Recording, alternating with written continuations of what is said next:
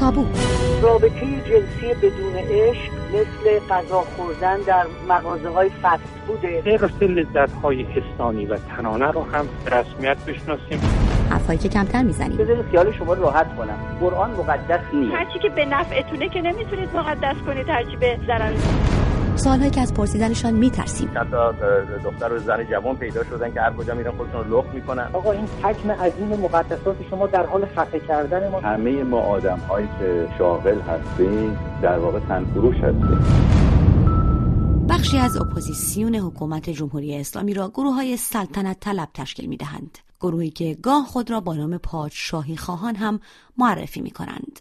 پادشاهی خواهان از ارزش تاریخی و نقش نمادین پادشاه میگویند و معتقدند داشتن ایرانی آزاد و آباد تنها با بازگشت نظام پادشاهی به کشور میسر است. مخالفان نهاد سلطنت اما میگویند تجربه تاریخی ایران از پادشاهی استبداد و مقام مطلقه مادام العمر بوده است و بس، چیزی که با دموکراسی سر سازگاری نخواهد داشت. این هفته در تابو وارد این مناقشه شدیم. من فهیم خضرهیدری، میزبان رامین پرهام، پژوهشگر و فعال مدنی در پاریس و مهدی جلالی تهرانی، پژوهشگر پیشین مطالعات دین و دولت در دانشگاه کلمبیا هستم. سلام به این برنامه از تابو، خوش آمدید.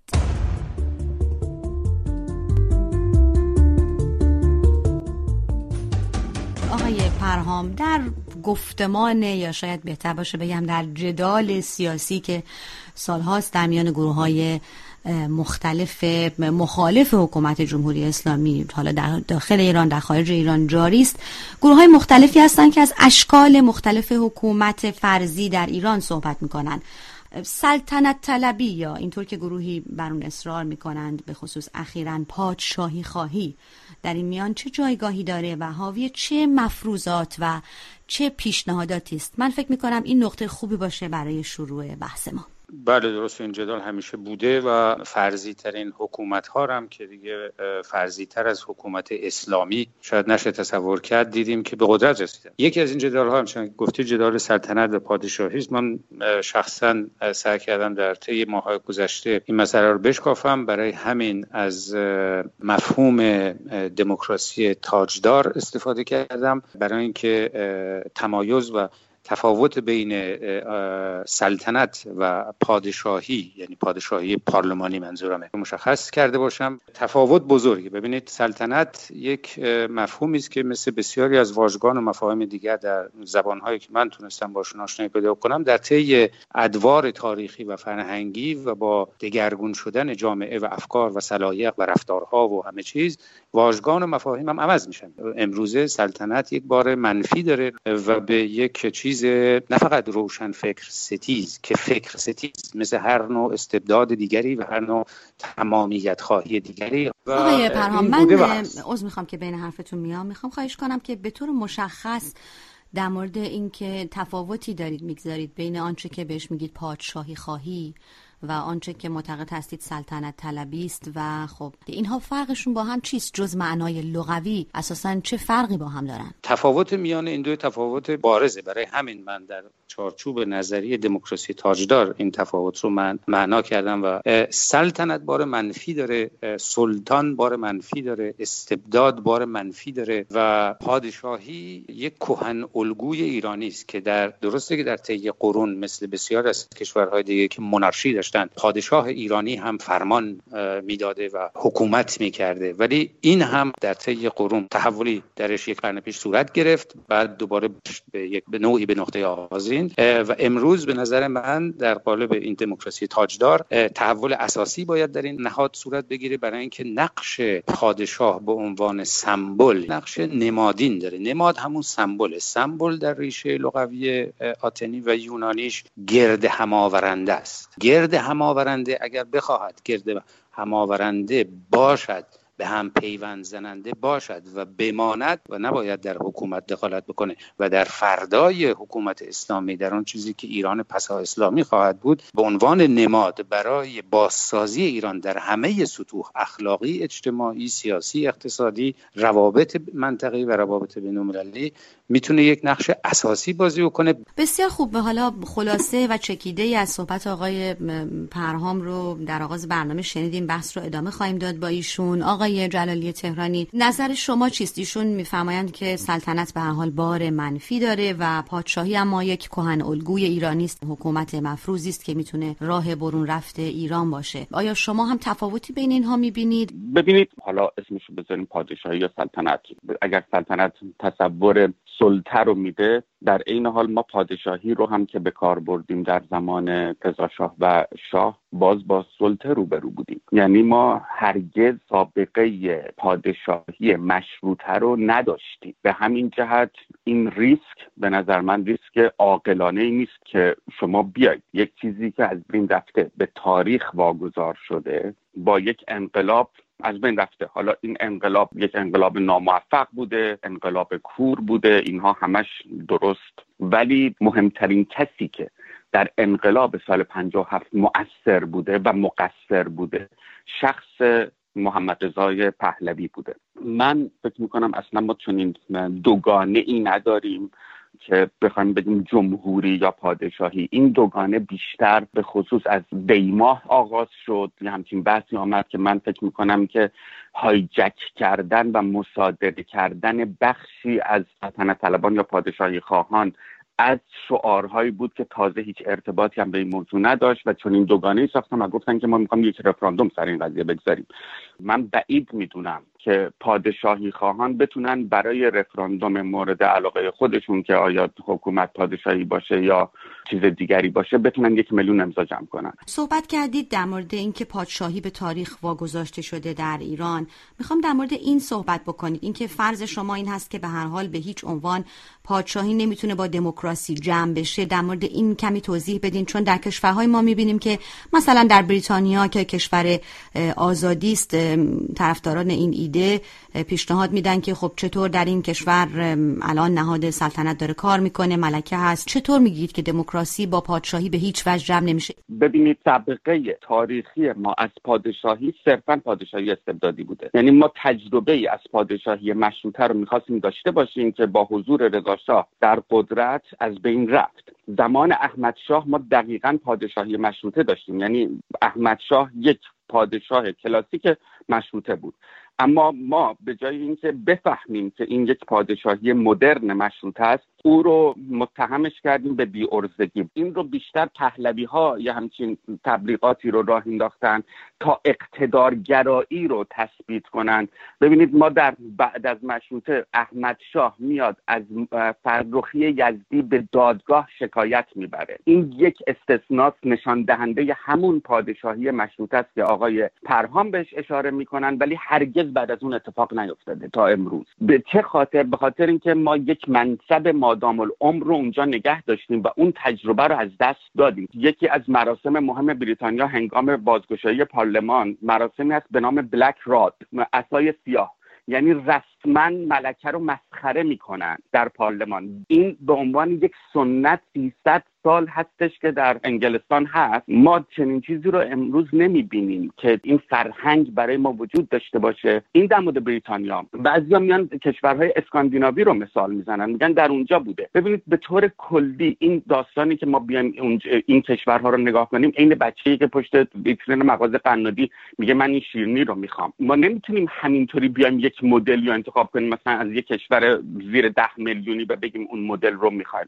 کشورهای اسکاندیناوی هم این یک مغالطه است که میگن پادشاهی هست در این حال دموکراسی هست. خیر، دموکراسی در کشورهای اسکاندیناوی زمانی به وجود آمد که پادشاه خلق شد عملاً. فقط به جای این که مثل فرانسه سرشو بذارن زیر گیوتین و بزنن، محترمانه خانه نشینش کردن. آقای پرهام، بحثی که به حال شما مطرح میکنید به عنوان پادشاهی خواهی یا دموکراسی تاجدار که ازش صحبت میکنید، میدونید که مخالفان جدی داره، مخالفانی که میگویند که اساساً نظام پادشاهی یا مانارکی، سلطنت، نظامی است که مستعد استبداده. آقای جلال تهرانی از منصب مادام العمر صحبت کردن. با همه این مقدمه ها میخوام از شما بپرسم که از چه الگویی صحبت میکنید وقتی میگید که میشود پادشاهی رو با دموکراسی جمع کرد؟ و ببینید آقای روحانی الان سمتشون چیه؟ رئیس جمهوری هستن. آقای احمدی نژاد هم همینطور. رؤسای جمهور اتحاد جماهیر شوروی هم رئیس جمهور بودند. با صرف این که شما در یک جایی حکومتی بیارید و اسم اون حکومت رو جمهوری بذارید، استبداد رو کنار نمیزنید. کنار زدن استبداد و بستن راه استبداد حداقل به دو چیز احتیاج داره. یکی این که نص صریح قانون چی باشه. نص صریح قانون اگر استبدادی باشد، شما هر اسمی رو هم روی شکل اون حکومت بذارید، اون حکومت استبدادی میشه. دو، برمیگرده به این که اصولا شما در جامعه، میخوام بگم با ارجاع به تجربه جمهوری اسلامی شاید نشه به پرسش من پاسخ داد. ببینید حالا جمهوری اسلامی خب چون نزدیکترین نمونه به ماست و تنها نمونه جمهوری تاریخ ماست. نمونه های دیگر زیادی هم هست. مثلا در طی 40 سال پیش از فروپاشی کمونیسم در اروپا، خب نیمی از اروپا، تمام اروپا شرقی و مرکزی جمهوری بودن دیگه. بهشون هم میگفتن جمهوری دموکراتیک. اسم چون جمهوری است، پس محتوا هم آزاد و غیر مستبد و دموکراتیک خواهد شد. خب این حرف پای اساس درستی نداره. و اون عامل دومی که گفتم که بسیار مهمه و مثلا در انگلستان میشه دید و از منشور بزرگ تا به امروز در انگلستان اینا 8 قرن 7 قرن 8 قرن تجربه این کار رو دارن. نقش جامعه مدنی است. یعنی اگر جامعه مدنی در یک کشوری به قدری قدرتمند باشه که بتوانه در نوشتن متون پایه، اون قانون اساسی، نقش اساسی رو ایفا کنه و بعد در نظارت بر اجرای اون قانون نقش اساسی رو ایفا بکنه، شما راههای استبداد رو بستید. اگر جامعه مدنی وجود نداشته باشه، مثلا روسیه امروز که 30 سال هم هست از فروپاشی کمونیسم گذشته، ولی هنوز که هنوز سیستم اسمش هم هست جمهوری، آقای پوتین هم رئیس جمهور هستند، ولی ذاتاً یک سیستم تزاری. خب آقای جلال تهرانی در پاسخ به شما از پیش گفتند که ما نتونستیم در طول تاریخ پادشاهی در ایران هیچ پادشاهی رو حقیقتاً مشروطه کنیم. در واقع تجربه است که صورت نگرفته. چطور الان فکر می‌کنید؟ خب این حرف غلطه. وقتی که محمد رضا پهلوی در پایان حکومت خودش شاپور بختیار رو که از مخالفان سرسخت خودش بود و از جبهه ملی بود به نخست وزیری قبول میکنه و به مجلس و به ارتش و به ارکان دولت میگوید نخست وزیر مشروطه اوست، یعنی اینکه مشروطه شد. پادشاهی که من ازش صحبت میکنم در قالب دموکراسی تاجدار پادشاهی است که در اون پادشاه قانون نیست، قانون پادشاهه. و الا اون نمادی که من ازش صحبت میکنم، اون گرد هماورنده آتنی، همچنان که امروز میبینیم مردم وقتی میرن در کنار مسجد گوهرشاد میگن رضا شاه روحت شاد، مردمی که زیر فشار هستن یه نوع عقل سلیمی دارن که بعضی وقتا تو ادیت شما نمیبینید. به بهترین شکلی این مخالفت خودشونو با نظام موجود اعلام میکنن و نشون میدن که نقش این نماد در به هم پیوند زدن و نگه داشتن این گربه‌ای که در قلب جغرافیای تاریخ 3000 ساله و ما بهش میگیم ایران، نقش اون نماد میتونه یک نقش حیاتی باشه، به ویژه در جامعه‌ای که 40 سال است از یک نظام جمهوری مذهبی شدیدترین صدمات خورده، در جامعه‌ای که تا بدین حد آسیب دیده. نقش یک پادشاه ایرانی در چارچوب یک دموکراسی تاجدار در نگه داشتن این کشور و جلوگیری از سقوط بیش از این کشور میتونه نقش بسیار مهمی باشه. آقای جلالی تهرانی به شعار رضا شاه روحت شاد اشاره میکنن. آقای پرهام، شما نمیدونم در این مورد چه توضیحی خواهید داد؟ بله، مشکل اصلی که به نوعی این جمهوری هم سلطنتی شده، یعنی صاحب سلطه شده، دقیقاً همون منصب مادام العمره. شما مادامی که منصب مادام العمر اونجا بگذارید، سلطنت ایجاد کردید به خاطر فرهنگ استبداد پذیری که ما داشتیم. یعنی ما تجربه آزادی و تجربه یتیم شدن رو به عنوان مردم بدون پدر شدن رو نداشتیم. الان ما نیاز داریم به عنوان مردم یتیم بشیم، بی پدر بشیم. همانطور که انقلاب آمریکا یتیم شد از پادشاهی انگلستان و توانست جمهوریت رو به معنای مدرنش که هرگز وجود نداشت به وجود بیاره. ما باید مثل مردم آمریکا، مثل کشورهای دیگری که خلق کنیم و راه جدیدی رو برای خودمون درست کنیم، نه اینکه صرفاً برگردیم به تاریخ خودمون. و از این جهت کلمه یتیم رو من به کار میبرم. ما به چنین سمبولی نیاز نداریم، بلکه معکوس به عدم چنین نمادی بیشتر نیاز داریم برای رشد. در زمینه شعارها هم که اشاره کردید، ببینید نه هر شعاری که مردم در خیابان بدن برای ما صاحب ارزشه، هر چقدر هم زیاد باشه. یک انقلاب سال 57 رو تجربه کردیم، شعارهای ابلهانه‌ای در اون زمان داده شد که اگر قرار باشه به شعارها استناد بکنیم، خب همین چیزی هستش که تا به امروز دیدیم. بعضی از شعارها عاملیت درشون هست، بعضی از شعارها منفعلن. برای مثال وقتی شما میگید سید علی ببخشید دیگه باید بلند شید، این یک عاملیت مردمی داره. وقتی میگن اصلاح طلب اصولگرا دیگه تموم ماجرا، شما درش عاملیت میبینید. ولی شعار رضا شاه روحت شاد، البته میتونید برداشت های زیبایی ازش بکنید، از جمله اینکه داره کلیت نظام جمهوری اسلامی رو زیر سوال میبره. ولی خب یک بازگشت به گذشته است. خب روحت شاد بریم فاتحه بخونیم، یعنی شعار فاتحه خوانی حساب میشه. یعنی من الان دارم میبینم که ادعایی دارم میگن که مردم چنین شعاری دادن پس چنین خواسته ای رو دارن. خب این دقیقاً همون مسیر سال 57 رفتنه. آقای جلیل تهرانی، عذر میخوام بین صحبتتون، یعنی میخواین بگین که پایگاهی نداره کلا مطالبه سلطنت و پادشاهی در ایران؟ نه، من چنین ادعایی ندارم. حتما پایگاه داره. دلیلش هم این هست چون مردم چیز دیگری ندید. نکات زیادی در صحبت جناب جلیل تهرانی بود که تناقض‌گویی هم درش بود و مثلا ایشون میگویند که ایران رو نمیشه به دلایل الف ب پ ت با سوئد مثلا مقایسه کرد با انگلستان، ولی خیلی راحت ایران رو با ایالات متحده آمریکای 200 چند ساله و 51 ایالتی مقایسه میکنن که من نمیدونم چجوری به یه همچین مقایسه میرسن.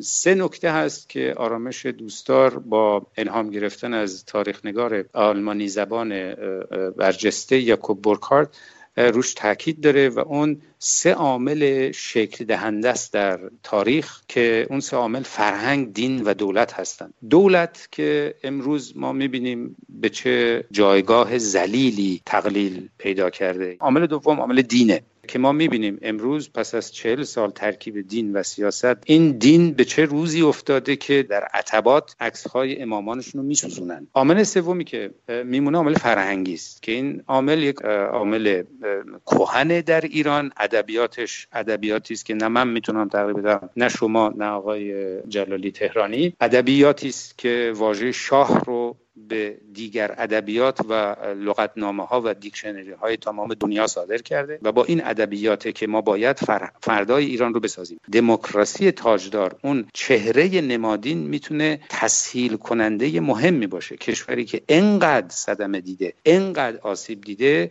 اگر بیم حالا یتیمش هم بکنیم، اگر شما فکر میکنید راحت تر میشه در ایران فردا رو با هم نگه داشت و بازسازیش کرد، که خب بگید چجوری و با کدوم چهره‌ای که 80 میلیون ایرانی بشناسند. شاهزاده رضا پهلوی رو یا پدرشون، پدربزرگشون رو میشناسند و مردم، توده مردم از اون چیزی که میشناسن استفاده میکنن، نه از اون چیزی که نمیشناسن و از اون چیزی که درشون ریشه داره. نه بازگشت به گذشته است، نه بازسازی استبداد در پایان قاجار. امکان ساختن دموکراسی در ایران نبود، برای اینکه شما نه طبقه متوسط داشتید و نه بر دوش چیزی حدود 20 میلیون رعیت ایرانی با 98-99% بیسواد شما نمیتونید دموکراسی بسازید. و اونجایی که کشور ما به درجه از رشد رسید که میتونست داشته باشه، محمد رضا پهلوی با انتخاب شاپور بختیار و گذاشتن کلید قدرت در میان دستان شاپور بختیار نشون داد که میتونه مشروطه باشه. آقای جلیل تهرانی،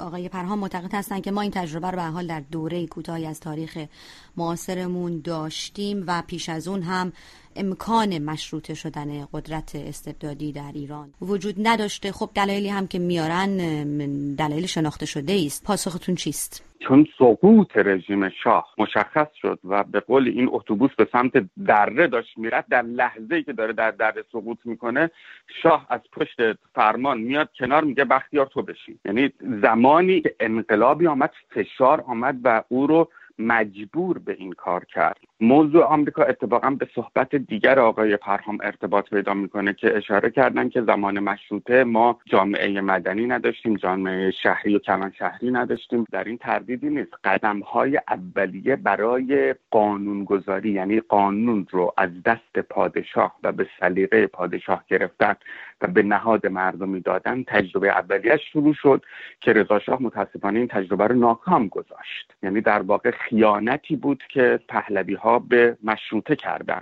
در صدر مشروطه ما نزدیک 90 روزنامه داریم. غول‌هایی مثل سور اسرافیل، ده خدا، فروغی، سردبیر هستن دارم می‌نویسن. در آخر پادشاهی محمد رضا پهلوی 2 تا روزنامه هستن دارن با هم رقابت میکنن در بله قربان گفتن.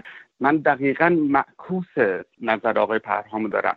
فکر میکنم اتفاقاً چهره‌گرایی، اتفاقاً نمادگرایی یک روش سنتی است و جلوی ما رو برای آینده میگیره و دقیقاً باعث رشد همون فرهنگ استبداد پذیر ما میشه. چهره‌ای که شما ازش صحبت میکنید که آقای رضا پهلوی رو همه ایران میشناسن، اتفاقاً دشمنان ایشون، یعنی کسانی که مخالفش هستن خیلی بیشترن. محال هست در آذربایجان در تبریز یک نفر بگه رضا پهلوی. اگر به رضا پهلوی خیلی اصرار بورزید اونا میگن جدا میشه. کردستان محال هستش یک نفر بگه رضا پهلوی. همینطور شما برید اهواز، عرب‌های اهواز ما، همینطور برید بلوچستان. یعنی نگرانی برای تجزیه ایران به مراتب بیشتر هستش. اگر بخوایم تمرکز رویشون بکنیم و بخوایم چهره نشون بدیم. بسیار خوب. اجازه بدید که من از آقای پرهام خواهش کنم که در پاسخ به صحبت‌های شما جمع‌بندی نکاتشون رو مطرح بکنن. چیزی که من یادم میاد از همین اتفاق که همین تابستون افتاد، یا شاسین آذربایجان یا شاسین ایران، فکر می‌کنم شعارش از جای اومده بود که آقای جلالی تهرانی یا نشنیدن یا نمیخوان بشنون. من اگر میگویم دموکراسی تاجدار و میگویم این نماد میتواند نقش به هم پیوند زننده داشته باشه، به خاطر شرایط بحرانی است که کشور باهاش روبروست. با دوگانه هستی و نیستی مواجه شده ایران پس از 40 سال حکومت جمهوری. برای نجات این کشور ما باید یه روش تجربی و خرد نقاد رو پیش بگیریم، ببینیم چه جوری میشه این کشور رو نجاتش داد، با کدوم دستاندرکاران، با کدوم اسمها، برای اینکه نمادی است مأنوس‌تر برای 80 میلیون ایرانی و نمادی است ایرانی کهن که کار گذار رو تسریع و تسهیل خواهد کرد. الگوی قدرت مورد نظر من دموکراسی تاجداره، ولی برای رسیدن به اون چهره و نام شاهزاده رضا پهلوی به همون دلایلی که گفتم تسریع کننده و تسهیل کننده است. بسیار خوب، خیلی متشکرم. آقای جلالی تهرانی خواهش میکنم، زمان خیلی کوتاهی داریم، شما هم صحبتاتون رو جمع‌بندی بفرمایید. به هر حال آقای پرهام تاکیدشون بر کهن الگو بودن پادشاهی در ایران هست و خب خیلی ها هم عمدتاً به خاستگاه و جایگاه تاریخی سلطنت در ایران اشاره میکنن. حتی هگل فیلسوف آلمانی هم اولین دولت پادشاهی میدونه ایران بزرگ رو. بنابراین شاید در جمع‌بندی بد نباشه که شما توضیحی بدید که با وجود این کهن الگو چرا فکر میکنید که پادشاهی نمیتونه اونطور که آقای پرهام میگویند ارزش حالا سمبولیک یا نمادین داشته باشه که وضعیت ایران رو به طور مفروض بخواد در آینده عوض بکنه. چون هدف ما دموکراسی است و هدف ما پیشرفت هست، بنابراین کهن الگوهای زیادی وجود داره. این کهن الگوها در مسیر دموکراسی نمیتونن باشن، باید شروطی رو براش بگذاریم، از جمله اصطلاحی که به کار بردن پادشاهی قانون، که البته این باز بین صحبت خودشون تناقضه. چون اگر داریم میگیم حاکمیت قانون، منظورشون از پادشاهی قانون حاکمیت قانون هستش.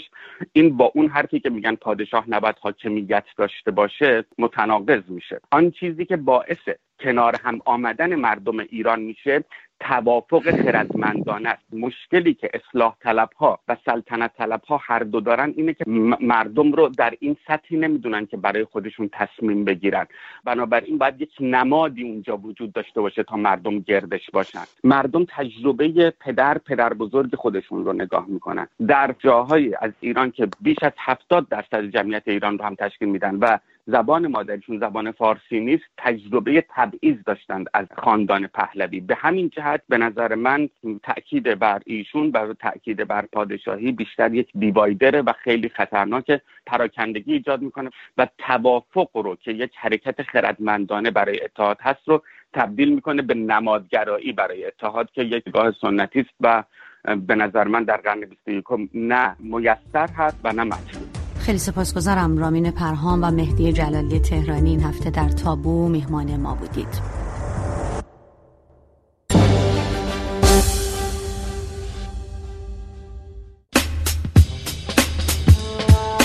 پیغامی داشتم برای خامنه‌ای و خیلی هم رهبر خوبیه. تمام ابرقدرت‌ها را زیر فشار قرار داده، توأم با تبعیض میباشه. این همش بیخوده. ساعت ششم، ساعتی برای شما و آنچه که فکر می‌کنید. هر جمعه ارتباط زنده ما و شما در میزگردی با کارشناسان. منیجر هستم از بندر منجر. البته کار خوبی هست. یک حزب اللهی سابق. معلومه که دوست ندارن. زندان مرکزی بیرجن. ساعت ششم هر جمعه 6 عصر به وقت ایران. خیلی دلم میخواد دستم بیاد. این چی کار باهاتون میکنم؟